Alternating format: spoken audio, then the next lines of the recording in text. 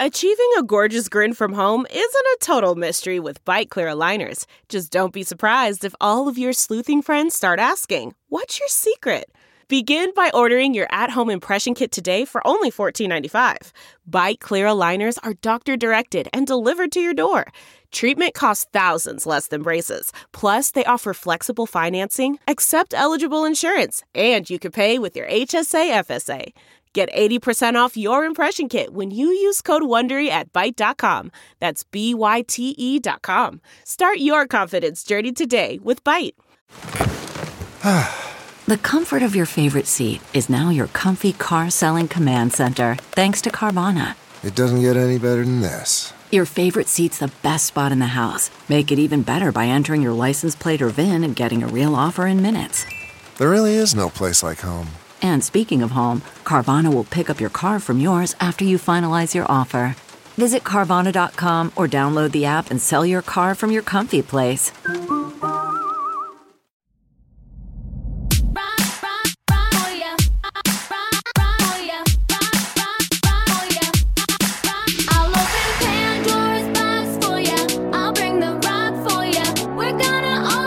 From Vanderpump Rules to Vegas and everywhere in between, it's time to party with Sheena Shea. This is Shenanigans. And now, here's your host, Sheena Shea.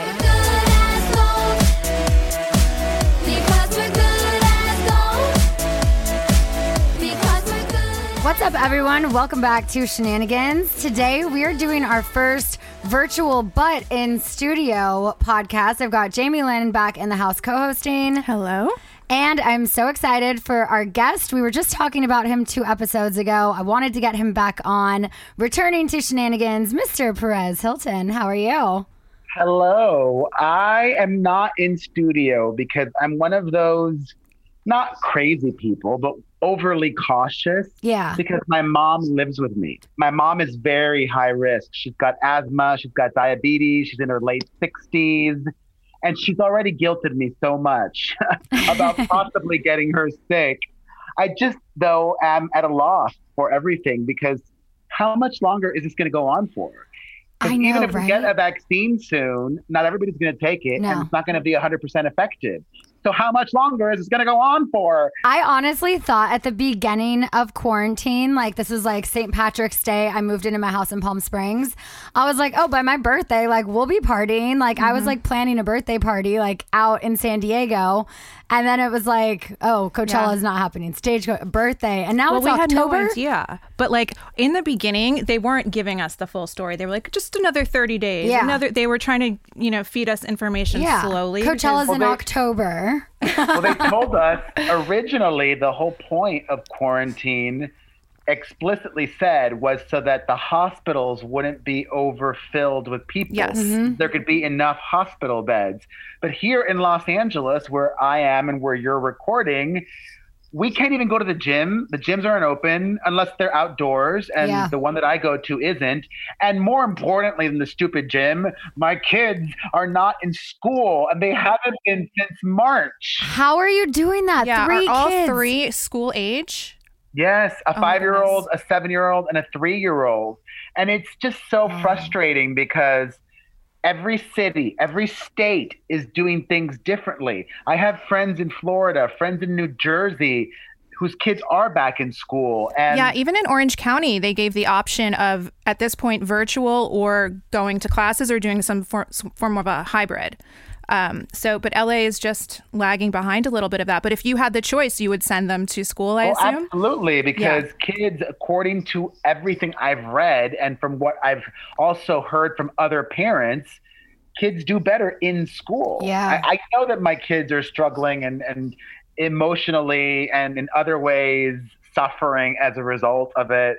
It's not about me not wanting them here. It's about me being hyper concerned because my kids are in those formative years where the learning blocks of everything are being taught. Totally. And I don't want them to not be able to read well. I mean, I keep saying, well, everybody's going to be falling behind, so everybody will be on the same page. Anyways, last time I was on your show, were your listeners, because I don't know the feedback, were your listeners upset that I asked you a lot of questions?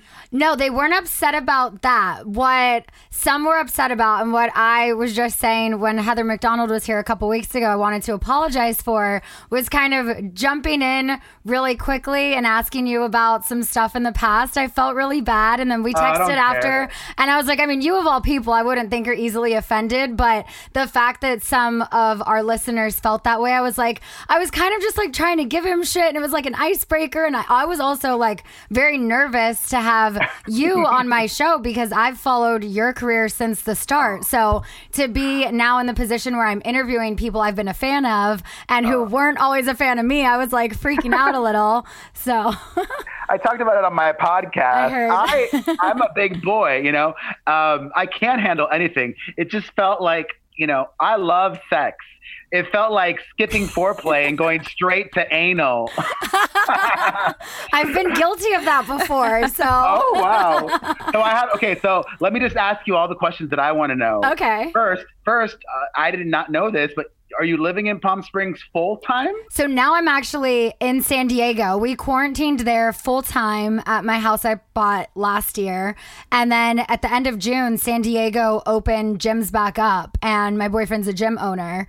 So since then, he's been able to be in business. So for all of July, also, as I was going through just having a miscarriage, I was in Palm Springs by myself a lot of the time, and I just didn't want to be there. I was wasting money on rent in LA. It's no secret we're not filming right now. So I'm like, what are we doing? Our leases are up. Now I'm on month to month. I'm not in my apartment. So we got a place together on the beach in San Diego, and I'll be there until rugby season starts up in like January. We'll get a place in LA again too. Oh, cool. That's interesting. I do think that when it comes back, which it will, there will be a bunch of new cast members. And I know the OG cast doesn't like new cast members. And that there will be, of course, at least one or probably more, I would think, diverse characters. I hope so. I mean, our show definitely is lacking in that. And we have so many options, so many friends, so many people who work at the restaurants. And you said, Perez, last Shenanigans episode that you would like to make a little appearance. I know. They're definitely lacking a gay male presence.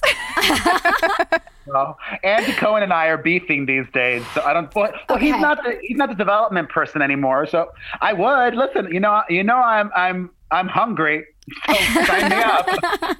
Well, you brought it up. So what's the story with Andy Cohen? What's going on with that? I've talked about it, but I want to share with you a little bit more detail because I've seen the response that I've gotten from folks. As you know, you are trying to be a mom, and I love that. You know, I love being a dad, and for the last 7 years, I've tried to get on the air this show about gay dads. I pitched it to everybody. And I partnered with Buna Murray, the OGs in the space of reality. They do the Kardashians show. They did The Simple Life. They did The Real World. And even with Buna Murray attached and a casting tape, no network wanted to buy it. They all told us off the record it was too gay. But on the record, it's too niche. Our audience wants to see themselves. They want to see women on the show. But in the room, I would always tell people, yeah, it's a gay dad show, parentheses, and all the women in their lives. The grandmother. Will and Grace. Yes, exactly. So even though everybody turned it down over the last 7 years, whenever I would meet with production companies or networks or syndicators, I would always bring up this idea again because I'm genuinely passionate about it. And then last year, I emailed Andy Cohen after the birth of his son and the birth of Anderson Cooper's son. I'm like, wait a minute. I never thought Andy and Anderson would have kids, and now they are. It seems like the right time to try to bring this back to life. So I emailed Andy. I have his contact info, and I am thankful. I know he's busy. He took the time to email me back. And he said, yeah, these people are right. It is too niche for Bravo. And I don't even think there's a home for it on NBC. I mean, on E, which is part of the NBC Universal umbrella. Now I find out a month and a half ago, that Andy is working on a gay dad show for Bravo. Have you said anything to him? And when I emailed him, I was very specific. I said, I'm so passionate about this, and I'm not an idiot. I'm a smart enough person to know that there are some networks that for their reasons may not want me as talent. I am passionate about this and I would love to work on it as a producer, if not talent. I just want to be involved in this and I want to make it happen. So when I heard about it, it's like dating, right? If you find out that somebody you like is now dating somebody else and they had led you on or whatever it is, or if you're hurt by somebody you like you don't want to hit them up. You feel like a loser. I felt like I'd be groveling if I emailed Andy. But what I did do was I had my manager hit up the production company that Andy partnered with to develop this gay dad show. And they straight up told my manager, no, he's not involved as talent or a producer. So to all the people that are saying I should sue Andy, like I said, I'm not the smartest person on the planet, but I'm not an idiot. I'm never going to sue Andy Cohen. I'm never going to sue Bravo. I don't want to totally destroy and burn that bridge. And also, unfortunately for me, Gay Dads is a concept I had. It wasn't a formatted show. It's not something that I copyrighted that I could sue over. Right. It's not property that you own. And I feel genuinely hurt. I would love to do it with another company. Here's another update. Even that process has been hard. Trying to find now another production company. I've had now more than one turn me down because they don't want to also now get in trouble or piss off Andy or Bravo by beating them to the market with a gay dad show or coming out at the same time. And so it's like, it may never happen. And I just have to put it out into the universe that God, karma will send another opportunity my way. Cause I would love to do TV. That would be such a good show too. Back to your show. Back to my show and over to your book. So we'll get to it. Well, you and Stassi unfollowed each other. Oh, that show. I thought you meant my podcast. No, your TV show. You and Stassi unfollowed each other recently. Yeah. Who unfollowed who first? I unfollowed her first. Oh, why?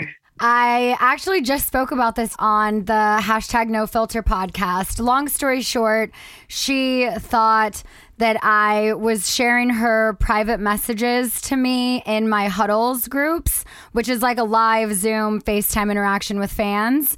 And I'm like, first of all, we barely talk, so we don't have very many private messages to share.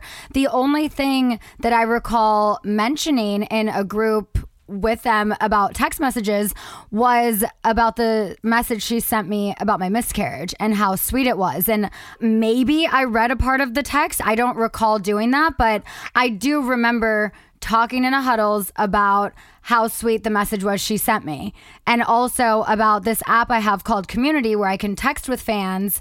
A fan had asked after she got fired, like, have you checked in on Stassi? How is she doing? And there were hundreds of messages. I responded to one and I said, haven't heard back from her, but spoke to Bo. That was all. Just like, yes, I've checked in. That was it. And I guess that got screenshot, put in like a Facebook chat. And she was like, please don't be talking about me right now. And I was like, I'm so sorry. That was the only message I responded to. So between that one text and me sharing her sweet miscarriage text, one of those pissed her off. And she said that she had no desire to talk this out with me. And she wanted to remain surface level. And I was just like, you know what? First of all, it's bullshit because it's not even true. But the fact that you don't even want to hear me out, I said, we've been surface level for years, Stassi. I'm fine continuing that way. I wish you the best. And then I unfollowed her. I'm like, you know what? I don't follow people I'm not friends with anymore. So you want to be surface level? Then I'm not going to follow you. I had her on mute for months anyways. It's no secret. She never liked you. Exactly. Okay? If she legitimately considered you a friend, that is not the text you would receive from her. She would say, I heard this from so-and-so. Yeah. This is what I heard. What do you have to say about it? Yeah. She didn't give you the opportunity for any of that. So she was just looking for an excuse to cut you off, basically, which she didn't even need one. No. She didn't need to do that. That's just shitty. So, bye, girl. One thing that I've noticed, though, very tellingly, is that she, I don't think, has lost any of her following on Instagram. No, it went down and then it went right back up. Yeah, it's interesting. So, do you think she'll be able to have a comeback? I think she'll always figure it out, for sure. I don't ever see Stassi Schroeder going away from the public eye. She may take a break, but she'll always come back. Here's another question. I'm just full of questions. I'm sorry.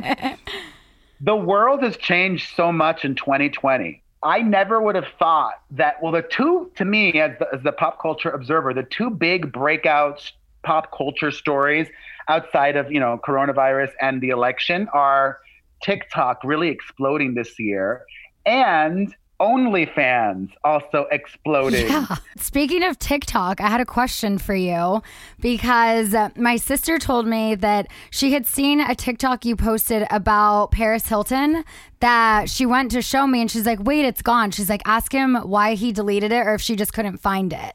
It was like about her documentary. Oh, yeah. I didn't delete it. It's still there. Okay, we just couldn't find it. Yeah. No, I was talking about her documentary, that I enjoyed it in the sense that the part where she was talking about her traumatic experience at that boarding school in Utah, that was real and that was really moving. The rest of it, like you mentioned, surface level, it felt surface level in that I know her so well. And I work with people that have worked with her as well. And the Paris that she presented herself as on that documentary is not the real Paris. And I get it. That's fine. She wants people to see her as this businesswoman, entrepreneur, survivor. Yeah. But she's still, at 40 years old, a party girl. And there's nothing wrong with that.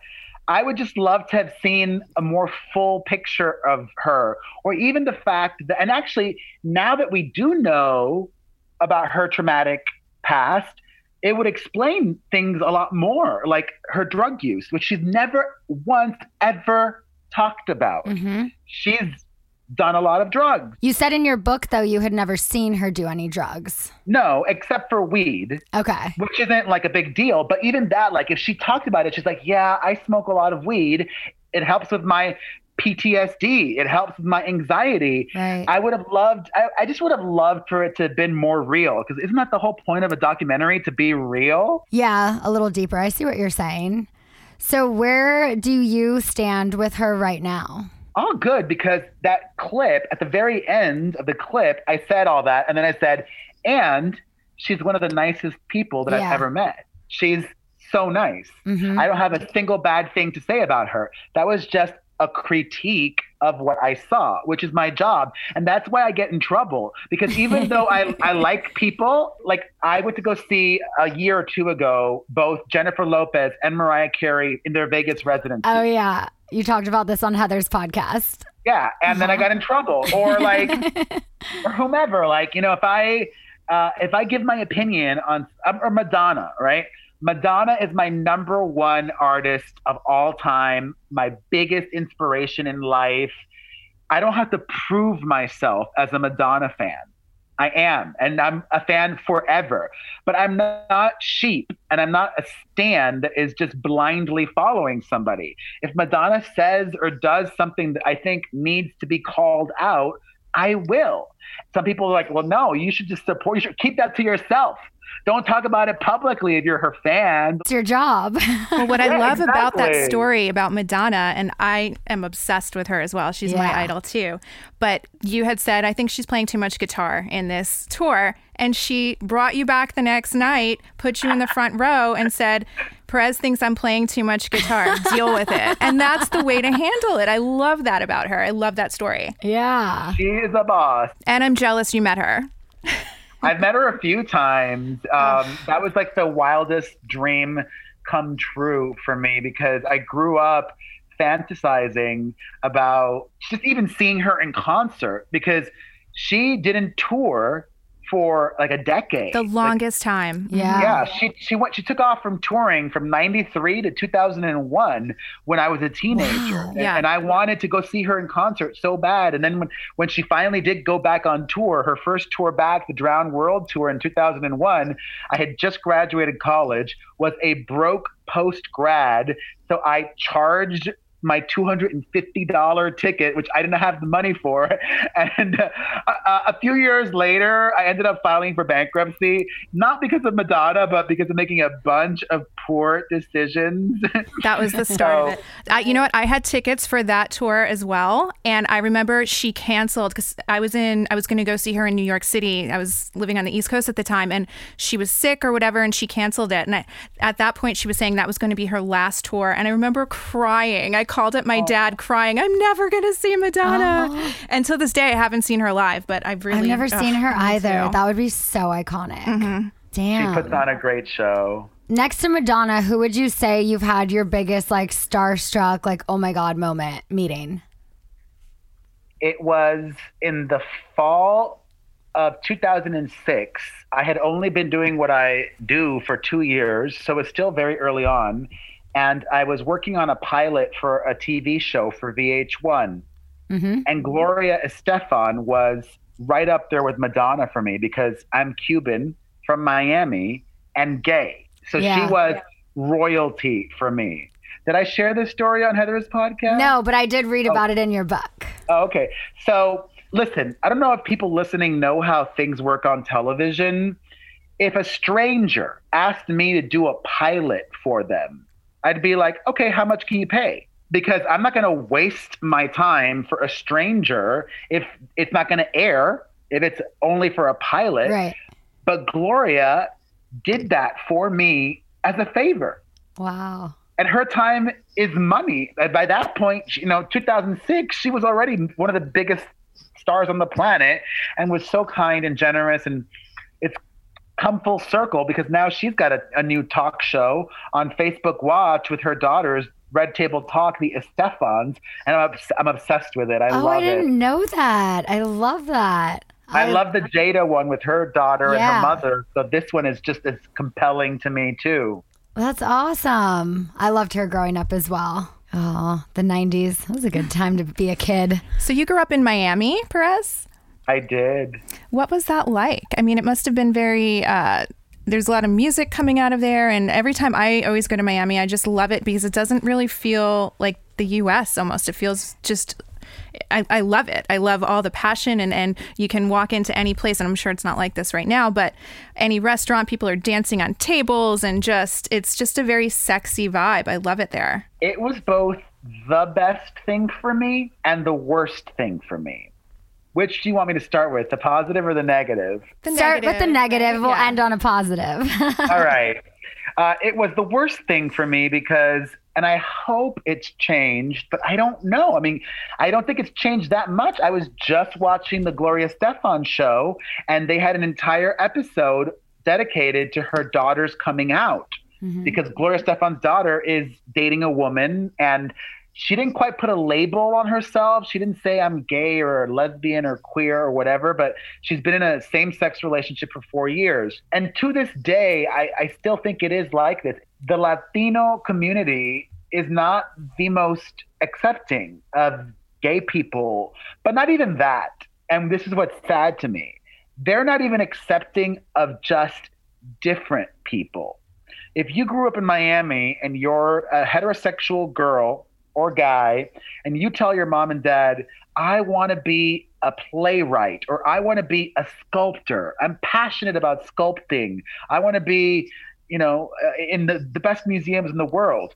Your parents would probably be like, that's weird. No, I don't want you to be a sculptor. I want you to have a dependable job, be a dentist or an engineer or a nurse or a politician. That's what all of the people that went to my school did. And my school, like, I grew up in the Cuban hood, right? Like, everybody was Cuban. And even then it was much more of a monolith. Thankfully now, while it's still Latino dominating, it's grown more diverse. There's a lot of people from Venezuela that have moved to Miami and from other parts of South and Central America. But in the 80s and 90s, it was mainly just Cubans. And I went to this all-boy Jesuit school where your differences weren't celebrated. It was all about being like everybody else. And I never felt accepted by my family or by my community. I never felt celebrated, much less, and I just knew there was more to the world than that. That's why I wanted to go to college in New York City, because the more logical thing for me to have done was to go to school in Los Angeles because I wanted to be an actor. But I rebelled against LA because it reminded me too much of Miami. So I was just drawn to New York. That makes sense. Yeah. So yeah, I never felt comfortable in Miami, but the positive of it are two huge positives. Growing up surrounded by the children of immigrants and with immigrant parents, I didn't have a lot growing up. And my parents left a communist country to start over from scratch here, and they programmed me. They instilled in me from as early as I could remember the importance of an incredible work ethic. Not just working hard, working harder than everybody else. And I attribute all of my success to that work ethic. And secondly, in Anglo-America, the word gossip has negative connotation. To gossip, be gossiping, gossipy, it's kind of frowned upon. But in Latino culture, it's not. It's celebrated. And it's just much more commonplace. Everybody does it, and it's not viewed as a negative. You're just informed. Right. And hello, like my mother was the biggest chismosa there was. She knew everything about everybody from the neighbors down the block to the parents at my school. And I grew up hearing her talk and gossip, and I grew up reading all of her gossip magazines. So that informed what I did, and it just never imprinted on me that doing what I did at the beginning or now was or is bad. I don't view it as bad. I never did. Along the way, how I used to do things, that was bad, but the greater act of, just talking about celebrities, that's not bad. Yeah. That's so interesting. Right? And you have a chapter in your book dedicated to your father, or your father and your grandfather. And that was a very sad chapter to read, but what kind of propelled you to include that in the book? Were you kind of against putting it in? Did someone have to talk you into doing it? Because it seems very personal, but I'm glad you put it in. But what's your feeling on that? Thank you. Yes. And actually, yes, I didn't want to put it in the book for many reasons. So if you haven't read it, in my memoir, I talk about how my dad and grandfather both passed away within a week of each other when I was just 15 years old. And I don't think I haven't really talked about this. So when you have something as traumatic as that happen, you can approach it many different ways. Mm-hmm. Some people might turn to drugs and alcohol. Some people might, self-harm. Some people might go to therapy and work through it. I almost just never processed it and pretended it didn't happen, but clearly I knew it did. I went in to record the audio version of my book in August, and I had been away from the material for quite some time by then. And reliving this, writing it was fine, but it was when I got in the studio, in the booth, and started talking it. And then after that, I have been grieving since then.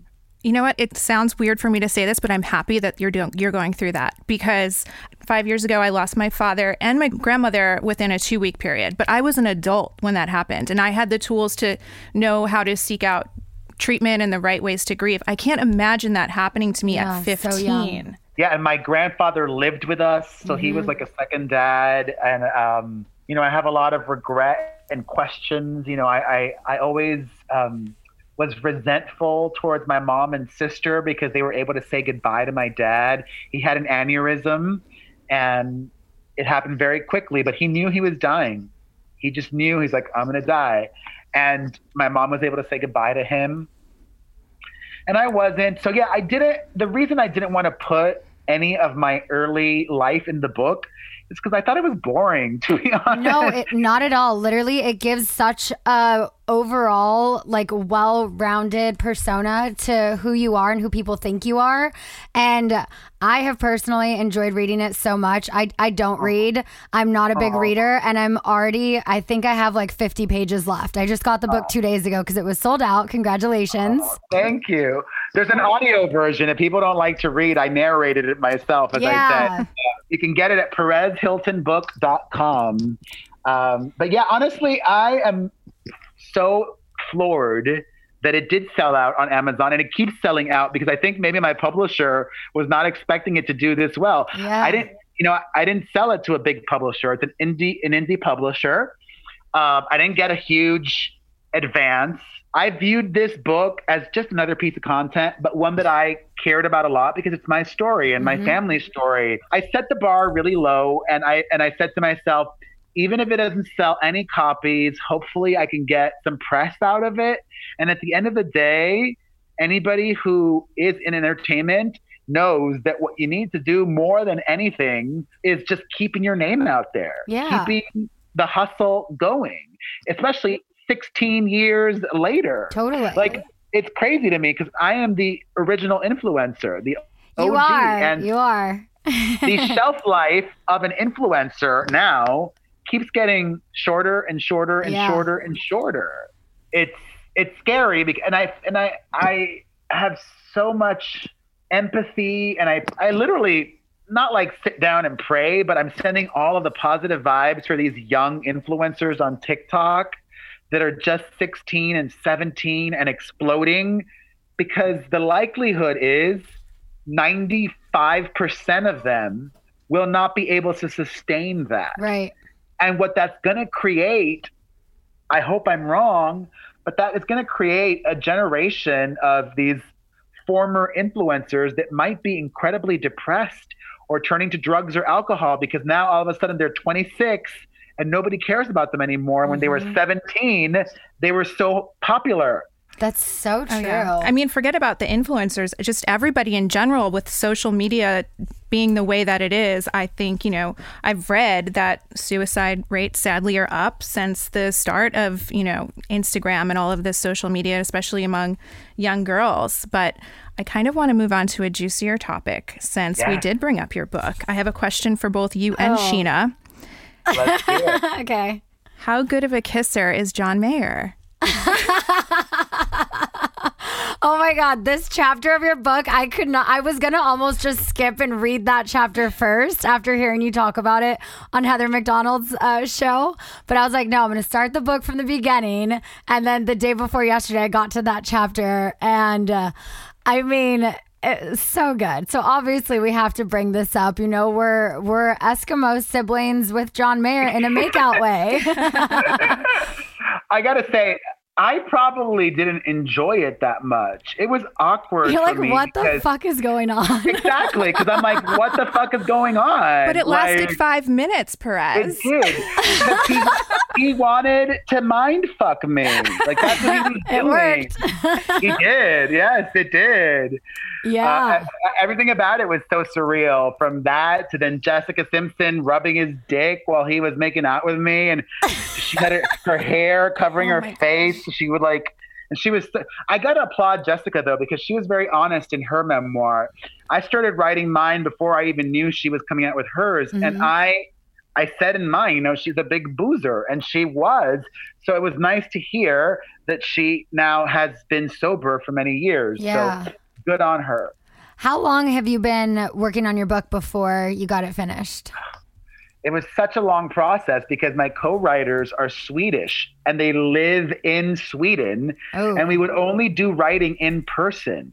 We didn't do any of this Zoom stuff. So we'd come together, we'd talk, I'd pour out ideas and tell stories. And then we'd come back and we'd write and we'd review and then we'd talk some more. And then they'd go away and they'd come back in 3 months or 4 months. And we did that. So it was like a 2-year process.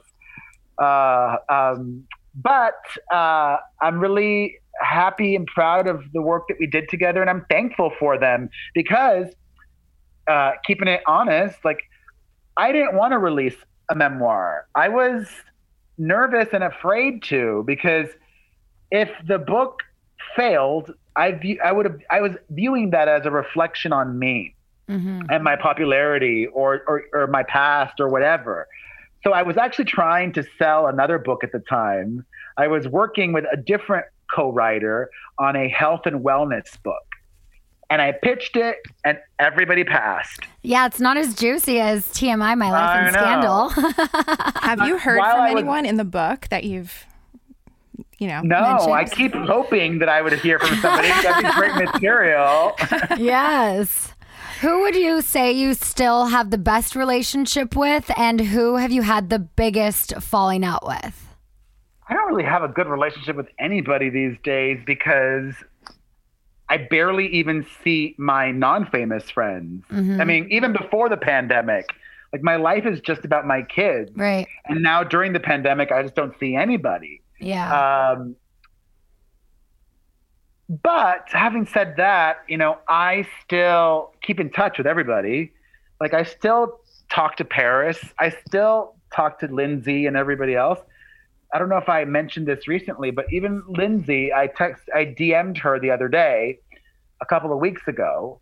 Did I share this on? Because you listened to Heather's show. I don't think I remember you saying anything about Lindsay recently. Okay, so I DM'd Lindsay because I had an idea. People may not know this about me, but I have a huge heart, and I'm an idea person. I'm an Aries. I'm very creative, and I love helping people. And I had this random idea. I'm like, oh my God, I need to tell Lindsay this ASAP. So I DM'd Lindsay and I said, you should tweet or do an Instagram post or an Instagram story about Paris's new documentary. That'd be a nice thing to do, and it would get you a lot of press. And you know what her response back to me was? What? I haven't watched it yet. And I'm like, that's not the fucking point. That's not the point. The point is just to congratulate. You don't have to watch it to congratulate her on it. Congratulate her on it. So she never did it. She never did it. That sounds like a very Lindsay thing to do. Right? But I haven't seen it. Why would I do that? Other than Lindsay Lohan, I wanted to ask you about Amanda Bynes because I saw, obviously I read in your book that you guys used to be close, and then it was crazy how you were like, you know, it was almost like a foreshadowing when she said, you know, if Hollywood, I forget the exact quote, but it was like, if you're not already crazy, it'll make you crazy. And like, where do you guys stand? When was the last time you talked to her? I haven't talked to her in a very long time, and, you know, neither have some of her former really dear friends and co-stars that we know in common. The wildest thing about Amanda Bynes is she was the most normal person. Yeah. Like, we would meet up for coffee, we'd meet up for lunch, we would meet up for dinner. And even though she was much younger than me, she would give me advice. She was somebody that I turned to for advice that was a confidant and like professional. Like I would have a lot of events, like I'd have this party or that event or this whatever. And not only would she be the kind of friend that would show up to your event, she would show up early. She'd be one of the first people there. So then when everything happened, it just felt like out of nowhere and wild. And you want to know the craziest thing? What really triggered all of this for Amanda Bynes, and people, if you don't believe it, you have to research it.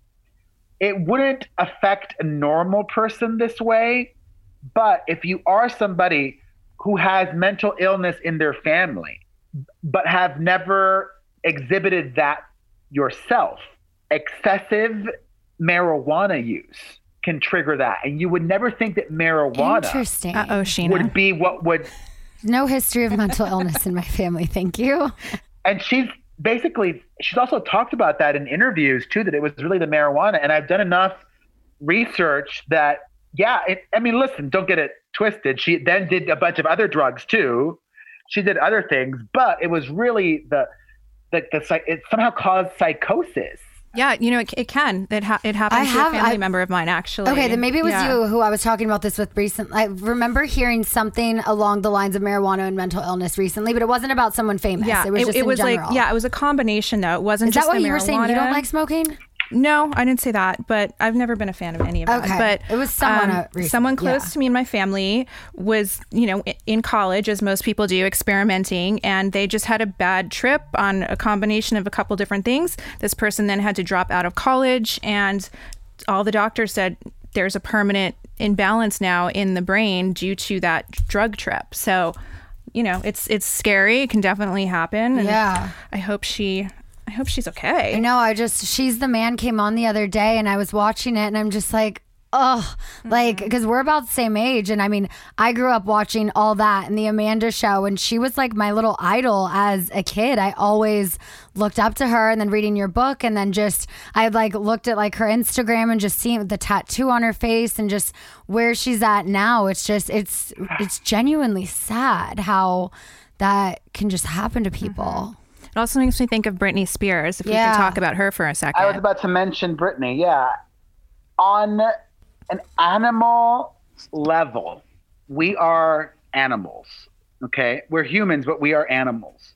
And at least these two animals, and don't read that the wrong way, because people think different things and have their own opinions about their boyfriends. Mm-hmm. But it makes me happy to know that they're being soothed, that they have partners. Even if Britney's boyfriend is just using her, and even if Amanda's boyfriend is just using her, at least they have companionship. And I don't think they would stay in the relationship. I hope they wouldn't stay in the relationships if they were being abused or if it was toxic or whatever. It may not be true love.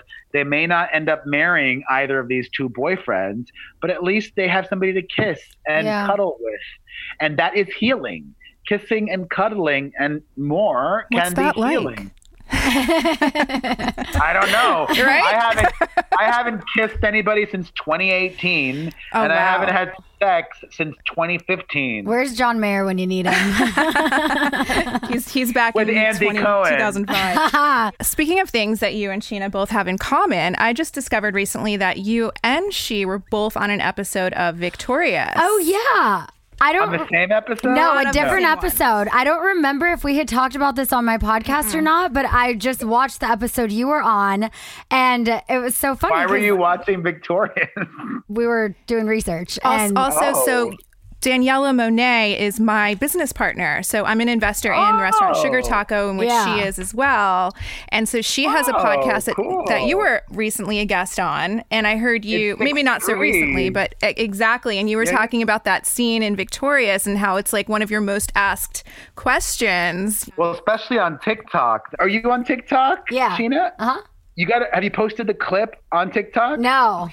You need to. Okay. I guarantee you it'll blow up. Okay. Oh my God. It'll get you millions of views. Victoria's content does so well on TikTok. So Jamie was like, wait, did you know he was on an episode of Victorious? I was like, wait, what? I was like, I gotta watch this. So we pulled up the YouTube video of you watching it with your kids, which was so adorable. And I had done, I don't remember even honestly what season it was, but the episode was called Beck Falls for Tori. And she played my stunt double. I'm like an actress, and she booked a role as a stunt double because her friends all convinced her to lie on her resume. Victoria Justice or Ariana? Victoria Justice.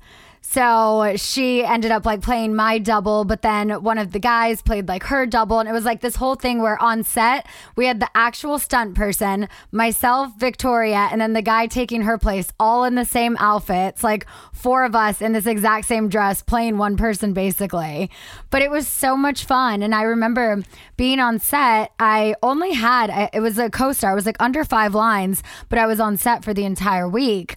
And I remember this cute little redheaded girl from like Disney Channel or Nickelodeon, whatever, walking around with the most beautiful singing voice. And I was like, wow, that girl has a really great voice. I had no idea Ariana Grande would come out of Cat, but it was a fun show. How did you get on that show, Perez? I knew the creator and executive producer of that show, Dan Schneider. Mm-hmm. They just offered it to him. He didn't even have to audition. I know. I wish everything were that easy. Right? I remember my audition. Yeah, I played myself, so it wasn't a stretch. Yeah. I've done some really awesome things. Like I was on Victorious. I was on Girl Meets World on the Disney Channel. I was on an episode of Glee with Lindsay Lohan. Like, the young kids on TikTok have no idea, but I really am an icon. Yeah.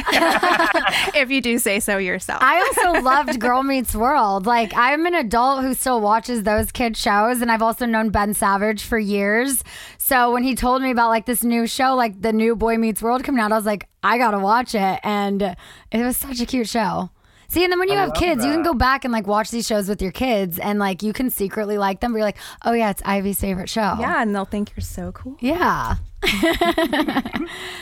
So I know there's a chapter in your book that I actually haven't got to yet, so forgive me if you answer this in it, but I want to know, with everything that you've been through in your career, what is your biggest regret and what are you most proud of? My biggest regret is how I did things at the beginning. Because at the beginning, everything was so new. I mean, even social media was new. A lot of it didn't exist when I started in 2004. There was no YouTube, TikTok, Twitter, there was none of that. No. Instagram. The only thing that existed in 2004 was Facebook. And it was such a long time ago that in 2004, Facebook was by invite only and just for college students. I remember you had to have a college email address. Yeah, eventually it became a different thing. Some people might argue that, being salacious and mean is what made you popular. But I disagree. That's what people think. I now own every aspect of my light and shadow, and I know that I am special. I'm a star. Yeah.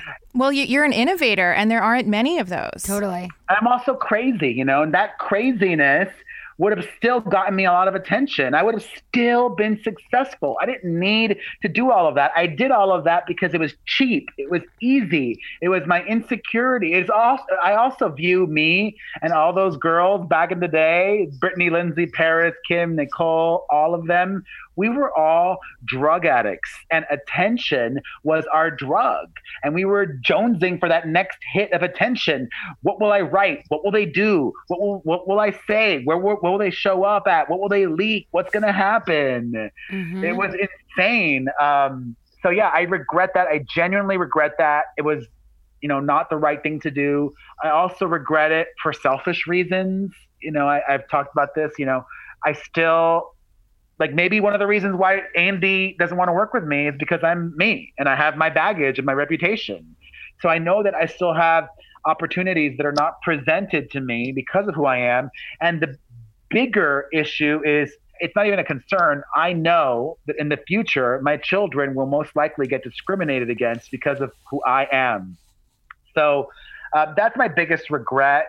But my thing that I'm proudest of is that I was able to help my mom and sister. I was able to support my family, and make it a family affair. My mom works with me. Well, she doesn't do anything now, but during normal times, my mom is like my gopher. My mom will go get groceries. She'll put gas in my car. We'll go to the P.O. box, do all the errands that take time.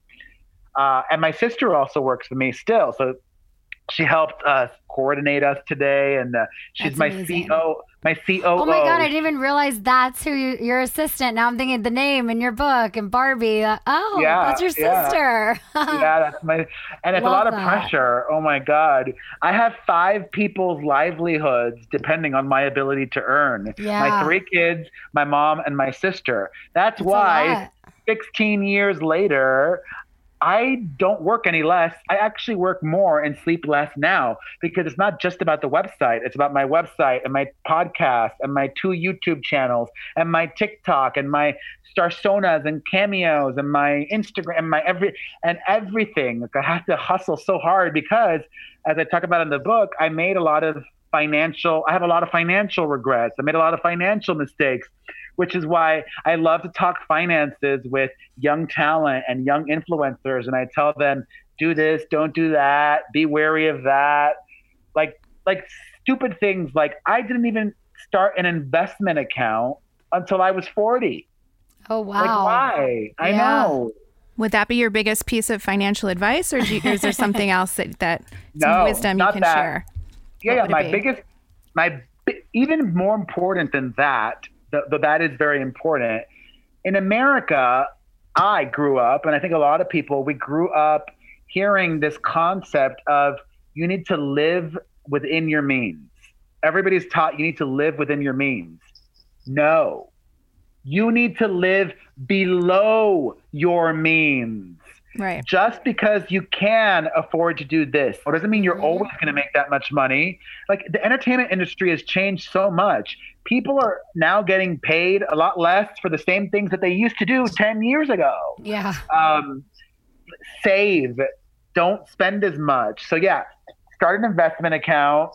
And also, if you're making a lot of money, as Sheena, I think, has done, or no, well, she said in LA she was renting. Maybe you still have your Palm Springs house. Also, buy property. Yeah. Yeah. I bought one house. That's good for now until Brock and I buy one together. Yeah. Even better than buying a house. I always tell young people, if you're a hot Instagrammer, YouTuber, TikToker, that you're making crazy money, instead of moving into the apartment building where all the other TikTokers are, buy a duplex. And live in one of the units and rent out the other. And then if you're still making a lot of money in a couple years, move out and rent out both of those 2 units and keep that. Mm-hmm. So ideally, you've really save as much as possible and diversify. So have some income generating property and invest in the stock market. Have somebody who knows what they're doing do that for you. I was just afraid of it because I was never taught about finances. I was never taught about these things.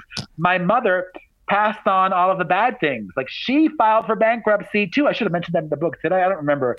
I filed for bankruptcy in my mid-20s. Wow. And my mother filed for bankruptcy as well before that. You know, when my dad died, he left behind insurance money and she squandered it all. She was never good with money. She never taught me the importance of or how to balance a checkbook and all of those things.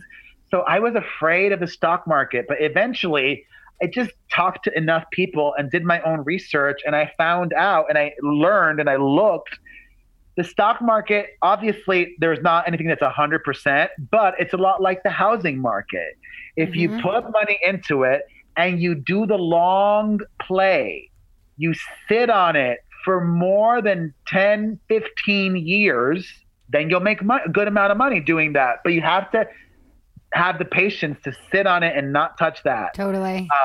And anyone can do it. And it seems so scary if you don't know about it. And I had put it off for a very long time as well. But during the pandemic, I said, you know what? I'm going to learn about it. I'm going to start investing. The prices had dipped quite a bit. And so I said, this is the good time to do it. And I don't regret it at all.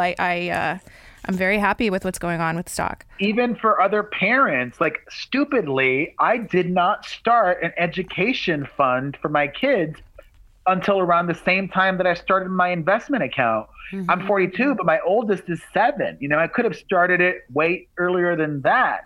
And I've now learned it's not only good to make money doing that, but money that you put in an investment account for education is not taxed.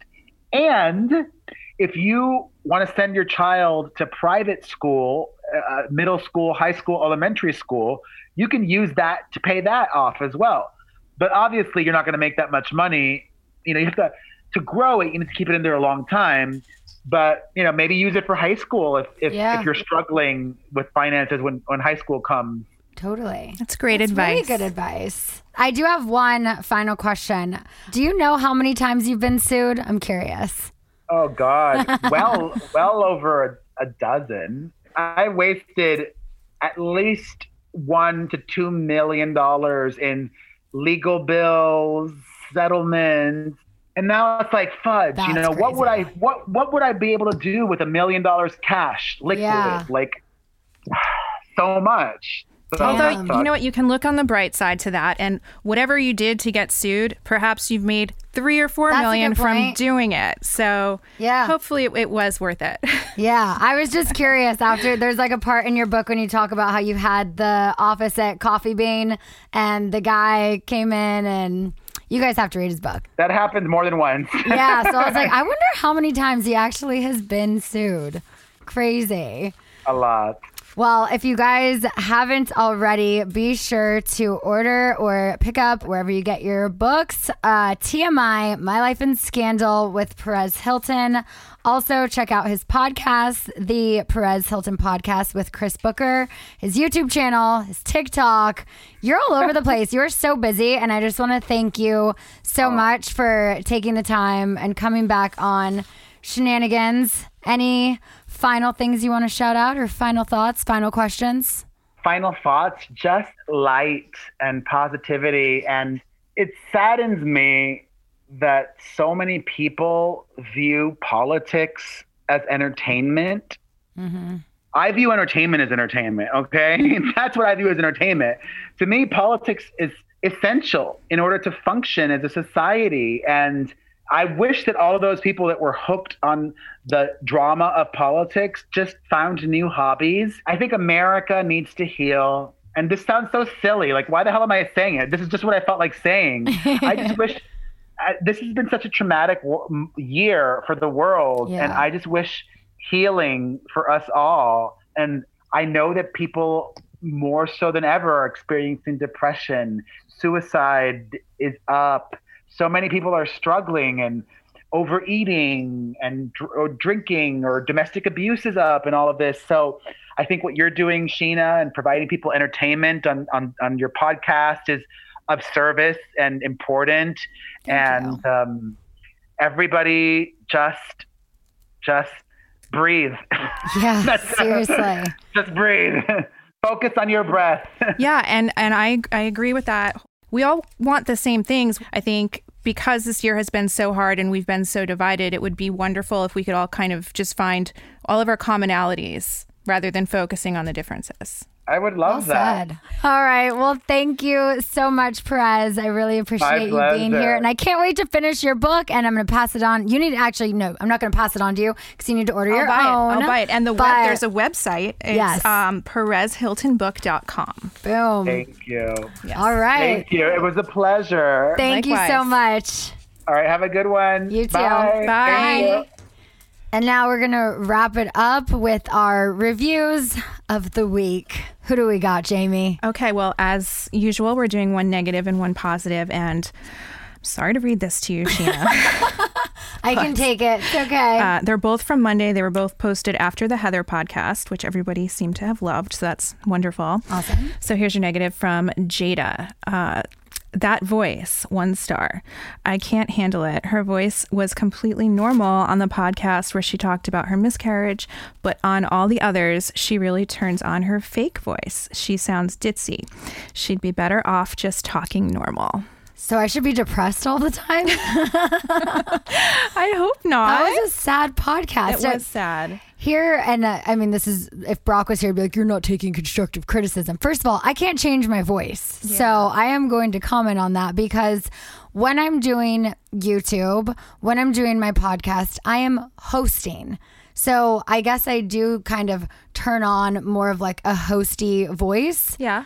But I feel like when we get in conversations, we're in conversations. But there's times when you need to ask the question. You got to do your intro and your outro. And I definitely noticed, like, this is what Brock had to get used to when I was vlogging at first. Because he's like, why are you talking different? And I'm like, I'm hosting. I'm not just going to grab the camera and be like, so like as if I was talking to you, like, yeah, we're going to go to Speed Circuit today and do like go-karts. They have like hamster balls. It's like, all right, so today, here's what we got coming up. You turn up the energy a touch, and that's normal. Yeah. So I can't even take it as constructive criticism because it's just my voice. She can't change her voice. I can't Jada. change my I'm sorry, voice. but thank you for your comment. I can work on trying to be more conversational and less hosty, especially when it comes to like deep topics like we were talking about last week. Right. My voice is my voice. I was almost the reason I was hesitant to start a podcast because I'm like, do I want to listen back to my voice? Do I want to have to make an editor listen back to my voice? I feel so bad for Justice when he's editing my vlogs that he has to listen to my voice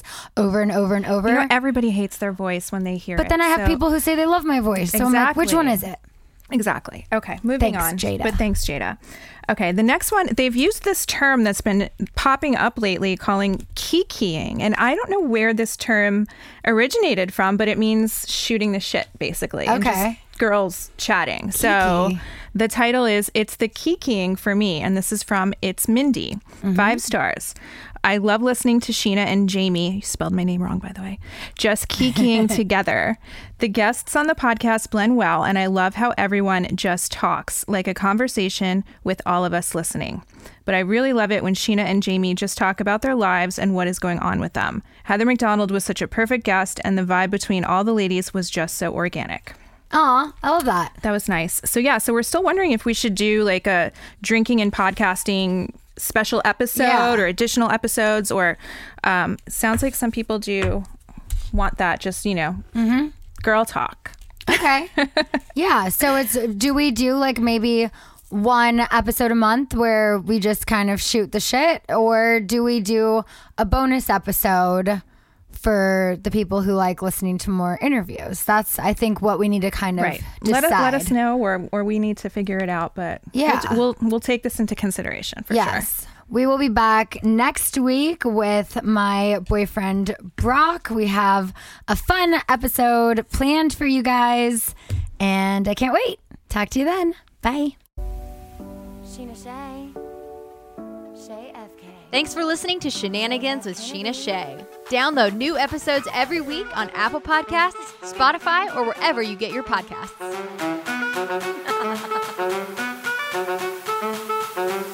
Looking fine and I got my girls with me. With the boys at the table getting tipsy. Miss me, kiss me one more time. Get over here, boy.